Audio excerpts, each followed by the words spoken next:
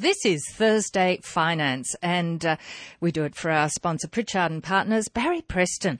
Well, we're looking at commodities and how things are going. Are they going up, going down, roundabout? Actually, commodities have been fairly stable. Probably the biggest change has been nickel, which it's quite strange. It's going down in price as far as per tonne is concerned. Yet there's a lot of talk that there's going to be a fairly big shortage in the nickel market because China apparently is looking at endeavouring to get a lot of its consumer spending internally. They've said that may involve cafes and utensils, which stainless steel, which is the part which nickel is used for. So it's quite strange that that's going down at the moment, but there is talk that there could be a fairly big boom in nickel next year. That is, of course, if we haven't blown up in the meantime, but that's another story. But let's have a look at gold. Gold hasn't changed that much. It's on a little bit of an upward trend, but when you look at it over a period of time, it's not much of a change. For the week, it's up to $1,417 Australian an ounce. That's a movement of $15 in value. Silver hasn't changed that much, $19.75 per ounce Australian. That's down 19 cents. That's a huge amount, isn't it? But, of course, it's only $19 an ounce we're looking at. Copper, that's up $76 to $7,648. Nickel is down $500 a tonne to $17,343 or 2.8%. Tin down slightly, $42 a tonne to $22,103. I think, in my opinion, those two metals, tin and nickel, could who knows, have a fairly decent sort of a rise next year because they're metals that are sought after and they don't find a lot of them in the one place. Now let's have a look at the currency. Pardon me. The US dollar, Australian 87.74. The British pence, 54.86 British pence to the Australian dollar. The Chinese yuan renminbi, 5.36 yuan renminbi. That's very little change from last week. In actual fact, there's very little change overall in the currencies. New Zealand dollar, 111.38 New Zealand to the Australian dollar. The euro, 69.35, very little change there. That's probably the biggest one of the lot, a 1.5% increase. In other words, we get more for our dollar. The Canadian, 98.62. So, looking at it overall, the currencies haven't changed that much. The US dollar is probably the most powerful currency in the world, but it hasn't changed that much compared to our dollar. Now, the indices, the Australian market, we're up for the week 135 points to 5,373. The Dow Jones is up 319 points to 16,141.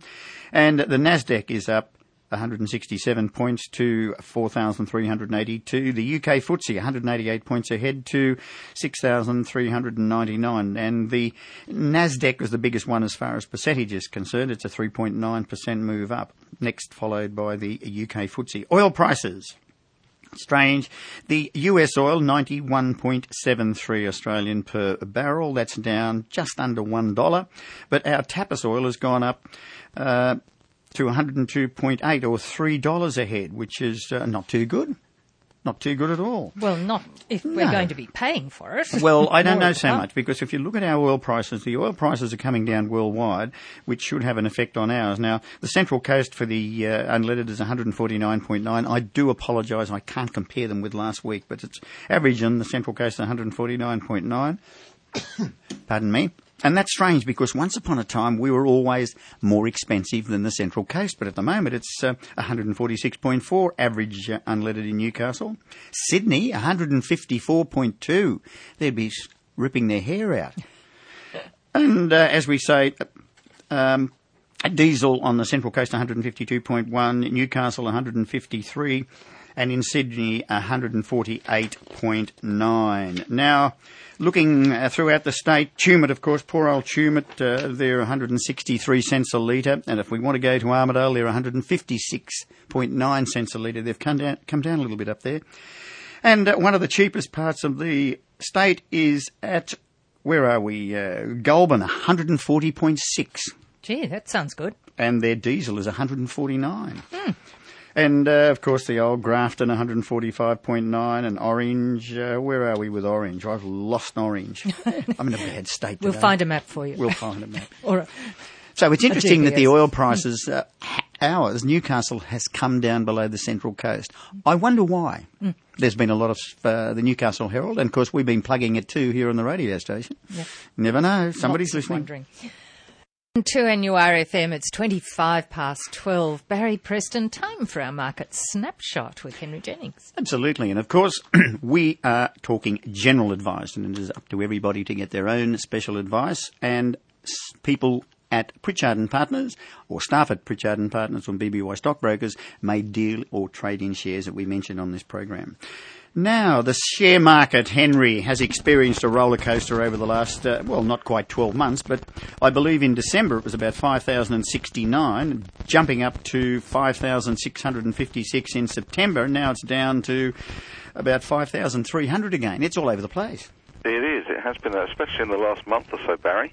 It has been a severe roller coaster. I think September was a month of extreme volatility, both up and down, and we saw the market plunge down to around 51.60 odd before it's bounced back to we're currently around 53.70. Interesting, isn't it? And this is where a lot of people make money, buying and selling on the trading, isn't it? Well, it is. I mean, at the end of the day, volatility really is opportunity. We were very complacent for a long time in our market, and things were a little bit on the pricey side, and clients would say, I want to put some money into the market, and you would have to say, well, look, you know what, I think it's a little bit rich at the moment. You might not want to play. And of course, when it drops to 51.60, everyone gets a bit panicky. But the smart people are buying on those sorts of dips and riding it for the rallies, and then of course selling it to the Johnny-come-latelys, I guess, as it rallies.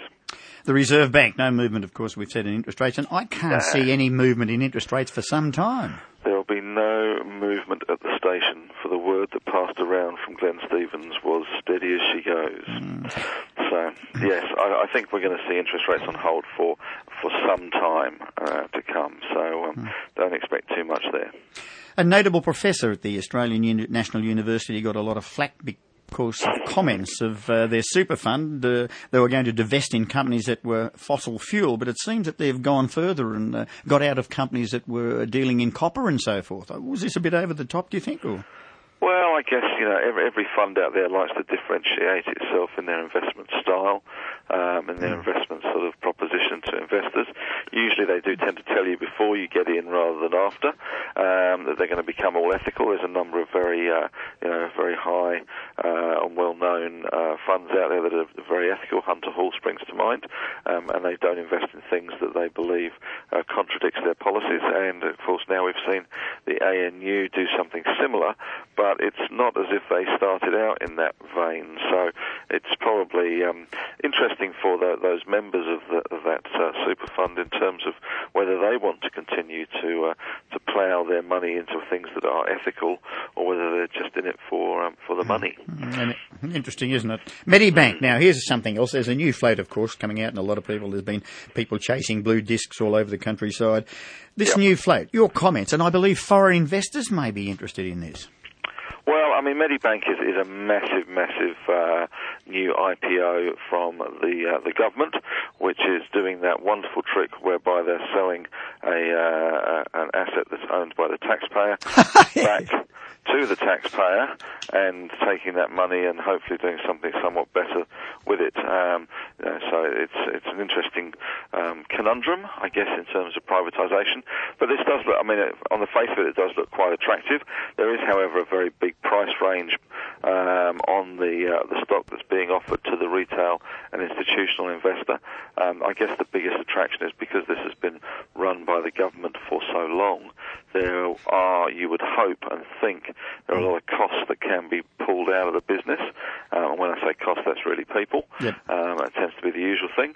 And I suspect that's what the market will be interested in, is how much over the next 6 months to a year the incumbent management will be able to pull the costs out. It's debt free and increase the bottom line, and therefore increase the dividends payable to shareholders because of this sort of inefficiency. It certainly seems to be one of the most inefficient kind of private health insurance insurers in the country. So we'll see, but it does appear to be quite popular at the moment. In respect to ownership by taxpayers, isn't it ownership by the members, not the taxpayers? Because if it is the members, the government shouldn't be selling it. Well, there was some rumours that some of the members were going to be taking the government to court and to try to settle that particular argument, which will be interesting to see. But certainly at the moment, they are ploughing ahead with the sale. It's a $4.5 billion float, so it's not exactly small, and it will suck some of the liquidity out of the market between now and Christmas, that's for sure. Interesting. What happened to the block trade of $600 million on the Vida Group? Well, it was supposed to go through and then it didn't, or something? Well, I don't think they had the interest. There were some private equity holders of Vida, which were looking to sell down their holding, but it seems they didn't really get the interest in the stock that they were after, and as a result, they sort of they pulled the bid. Interesting. Interesting. They had about 31%, I think, Pacific Equity Partners. Another one, Cabcharge rejects a United States company's offer to buy its payment system. Wouldn't the payment system be one of its key assets? Yeah, I would imagine that's why they rejected it.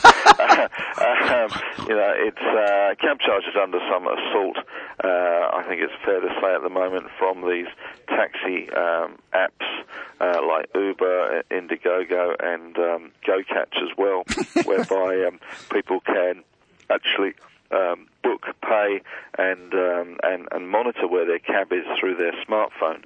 And smartphones are disrupting technology around the world. And obviously, this is a big problem for Cabcharge. The traditional putting a hand out on the street isn't a particularly brilliant way of hailing a cab in this day and age. It's far better to order one on your smartphone. It turn up, arrive, you know where you're going, it knows where you're going, and if you throw up in the back of the cab, they know who to bill for the cleaning up. Yeah, interesting. Now, you mentioned on your report the overnight futures trading. Yep. And what did it do? First of all, what is the overnight futures trading and what happened? Well, futures are a derivative that trades the market. It's a sort of measure of the future level of the market, and it's very much a supply-demand thing. And although it trades hectically during the hours that our market is open, it's also open overnight, and traders will trade the futures market in expectation of what our market is going to open at the following day. So it's a bit like placing bets while the casino is shut, and then waiting for the casino to open to collect on your bets or have to pay out on your bets. But it is usually, or it can be a good indication of the sort of the overnight sentiment, and it does tend to follow overnight equity markets. So if the Dow or the European markets are strong, then they will be buying the futures overnight in anticipation of a solid opening on the Australian market in the morning. And the futures is the actual index, isn't it? It's the ASX 200. Aha, the ASX 200. Called the SPI, Share Price Index. Share Price Index. Okay, now, the CPI. I believe you had a bit of a discussion on your Sky News program with a gentleman by the name of Shane Oliver, who is the chief economist of the AMP. Now, you both agreed, I believe. Well, not really, no. We had a little bit of what I think Mr. Abbott would call a robust discussion, mainly about the CPI. He was talking about deflation becoming a big problem, and I pointed out that in the real world, when people are having to pay food bills, electricity bills, water bills, rates, insurance, school fees, etc., childcare, those fees and charges are all going up by far more than the official inflation rate. So my argument was that there was inflation around. His argument was that the figures aren't showing there's inflation around. In fact, around the globe, economic advisors, leaders, governments are now starting to worry and panic about the lack of inflation and the fact that it's actually turning to deflation, which is a bit of a problem because they're all trying to get out of their problems by inflating the economy. When I was a young man in the markets, inflation was the dragon that everyone had to slay. But now, of course, it seems to have slayed that dragon, at least in the official numbers, not in the real world, of course. That particular dragon now has to be given the kiss of life to try and revive it again. In actual fact, does anyone know what's going on? No. Oh, okay. Anyway, we'll take a break. Only you and I, Barry. Okay, Only you and I. Fantastic. And your listeners. This is Thursday Finance for our sponsor Pritchard and Partners, and we are in our market snapshot looking at overseas with Henry Jennings. Barry Preston. Certain people are not happy, and they didn't mention the girl Jan in this one. They did say that the USA and Japan were not happy with China's new bank, Asia. I think it's the Asian Infrastructure Bank setting up. Why is that? Yeah. Well, this is China are trying to set up a sort of a regional bank to sort of compete, I guess is the word, with institutions like the World Bank and the IMF, and so they can have a greater say, I guess, in the region. And of course, anything any time that China flexes its muscles, its sort of age-old foes, ideologically Japan and the US, tend to get a little bit upset. I wonder why. Oh, anyway. I wonder why. It's a bit strange, isn't it? It is. Now, you mentioned, and this is, I think we've discussed this before, that markets shouldn't fall after all the cash has been pumped into the system. Now, where is the cash? I haven't seen any. Well, that's the problem, Barry. You see that the cash is not going to the likes of you and I. The cash is going into the system. And, of course, the very wealthy and the big institutions control the system. And as a result, what we know as asset prices like equities and property, etc., have been going up considerably. And all this sort of free money that the Fed and other central banks around the world has been pumping in has really, really, really pushed asset prices through the roof.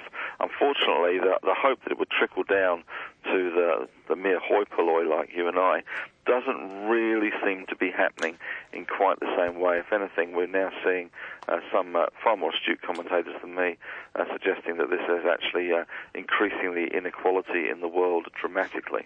You mean that you and I are becoming poorer and the richer are becoming richer? Is that what they're basically saying? Pretty much, yeah. Same old story. Yeah, same old story. Yeah. I read something in the Financial Review today, and when I read it, I thought, what is it? Yeah. Google is investing in a thing called Magic Leap. Now, what this seems to do is make images appear in front of you or something. Is this right?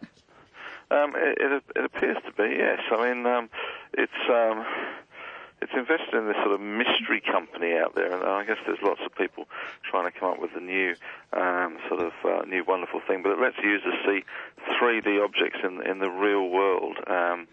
So we'll see. But I mean, Google are sort of renowned for taking things to the extreme, and we were lucky enough the other day at BBY to have one of the software engineer geniuses who's in charge of software engineering in Australia, 500 people, I have to say, come down and talk to us about the future. And it certainly appears that Google doesn't do everything for money. They tend to take things like magic leaps of faith, and they go for the build it, let's see if it's interesting, and let's see how we can make some money out of it later. They're not really the same as normal businesses, and they come up with a business plan to make money and then work out how to make money. They actually come up with a product and then work out how to make money off the back of that product. So it is interesting. But this is unbelievable. When I saw this, I saw there was an image of a shark in the middle of the room, and there was I don't know. I don't understand it. Yeah, it's I've seen pictures of a hand with an elephant in it and stuff like this. So it's it's going to be they're talking about revolution in the ways people communicate, purchase, learn, share, and play. We've been doing that for 100 years. Anyway, no. Well, if you've got 3D on your phone, isn't that life? Isn't that reality? I don't know. Just put your phone down and actually talk to people. And this is probably what it is, yeah. Now, what's it all about? The ECB is to buy bonds. Are they buying good bonds or junk bonds? The ECB, of course, the European Central Bank. They don't really care, to be honest, Barry. They just want to buy anything that's not nailed down that they can affect and try and get the economy back on track over there. But again, this is another exercise in money printing where the ECB keeps short-term interest rates and short-term bonds cheap and pumps money into the system in the hope that these banks will lend the money to the good European citizens who don't have jobs anyway because they've all been retrenched after the austerity packages, and those good European citizens will then go out, create businesses and create jobs and kickstart the economy. But as we've just talked about, what's happening is this free money, the banks just take it and go, that's too hard. We don't want to actually deal with real people. Let's go and punt it on the market. It's much more lucrative, and that's what's been happening. Oil prices are dropping, well, they have, I think, for the last 2 or 3, 25%. Now, I wonder what Saudi Arabia thinks about this. Well, you'd have to think that they are not happy Vegemites, but however, thinking about it, I was talking about it this morning in my email. Saudi Arabia has probably not been too happy with the US anyway, because the US has become pretty self-sufficient in fuel due to the fracking and the shale gas revolution that's engulfed the southern sort of states of the US, Texas in particular, and even up north in Wyoming and Minnesota and places. It has sort of made the US far less interested in Middle Eastern policies and not so reliant on the Saudis. And as a result, the oil price has come down. So and we're now at sort of a tipping point where some of the shale stuff is not that economic at $80 a barrel. So maybe the Saudis are quite happy to keep the oil price low and try and get some of this competing shale out of the business, because after all, their oil is free, comes up out of the ground, it's pretty much going to be there forever. So why should they care? Talking about the USA, I wonder if it's going on a health kick. McDonald's and Coca-Cola have put in some bad figures. I know, don't they always? Everything they put in results in bad figures. It does look as if the US is getting slightly more healthy. I guess one of the other things is that Coca-Cola's had a lot more competition from sort of health drinks and fruity drinks as opposed to the traditional Coke. And Macca's also has had a lot more competition as well. And in theory, you'd have to think that as the economy in the US improves, the poor health choices of fast food, soft drink, and sports cars is less and less attractive to Americans looking to sort of upgrade their lifestyle a little bit. Henry, thank you very much indeed. Keep safe. Hope Always to see you pleasure, next week.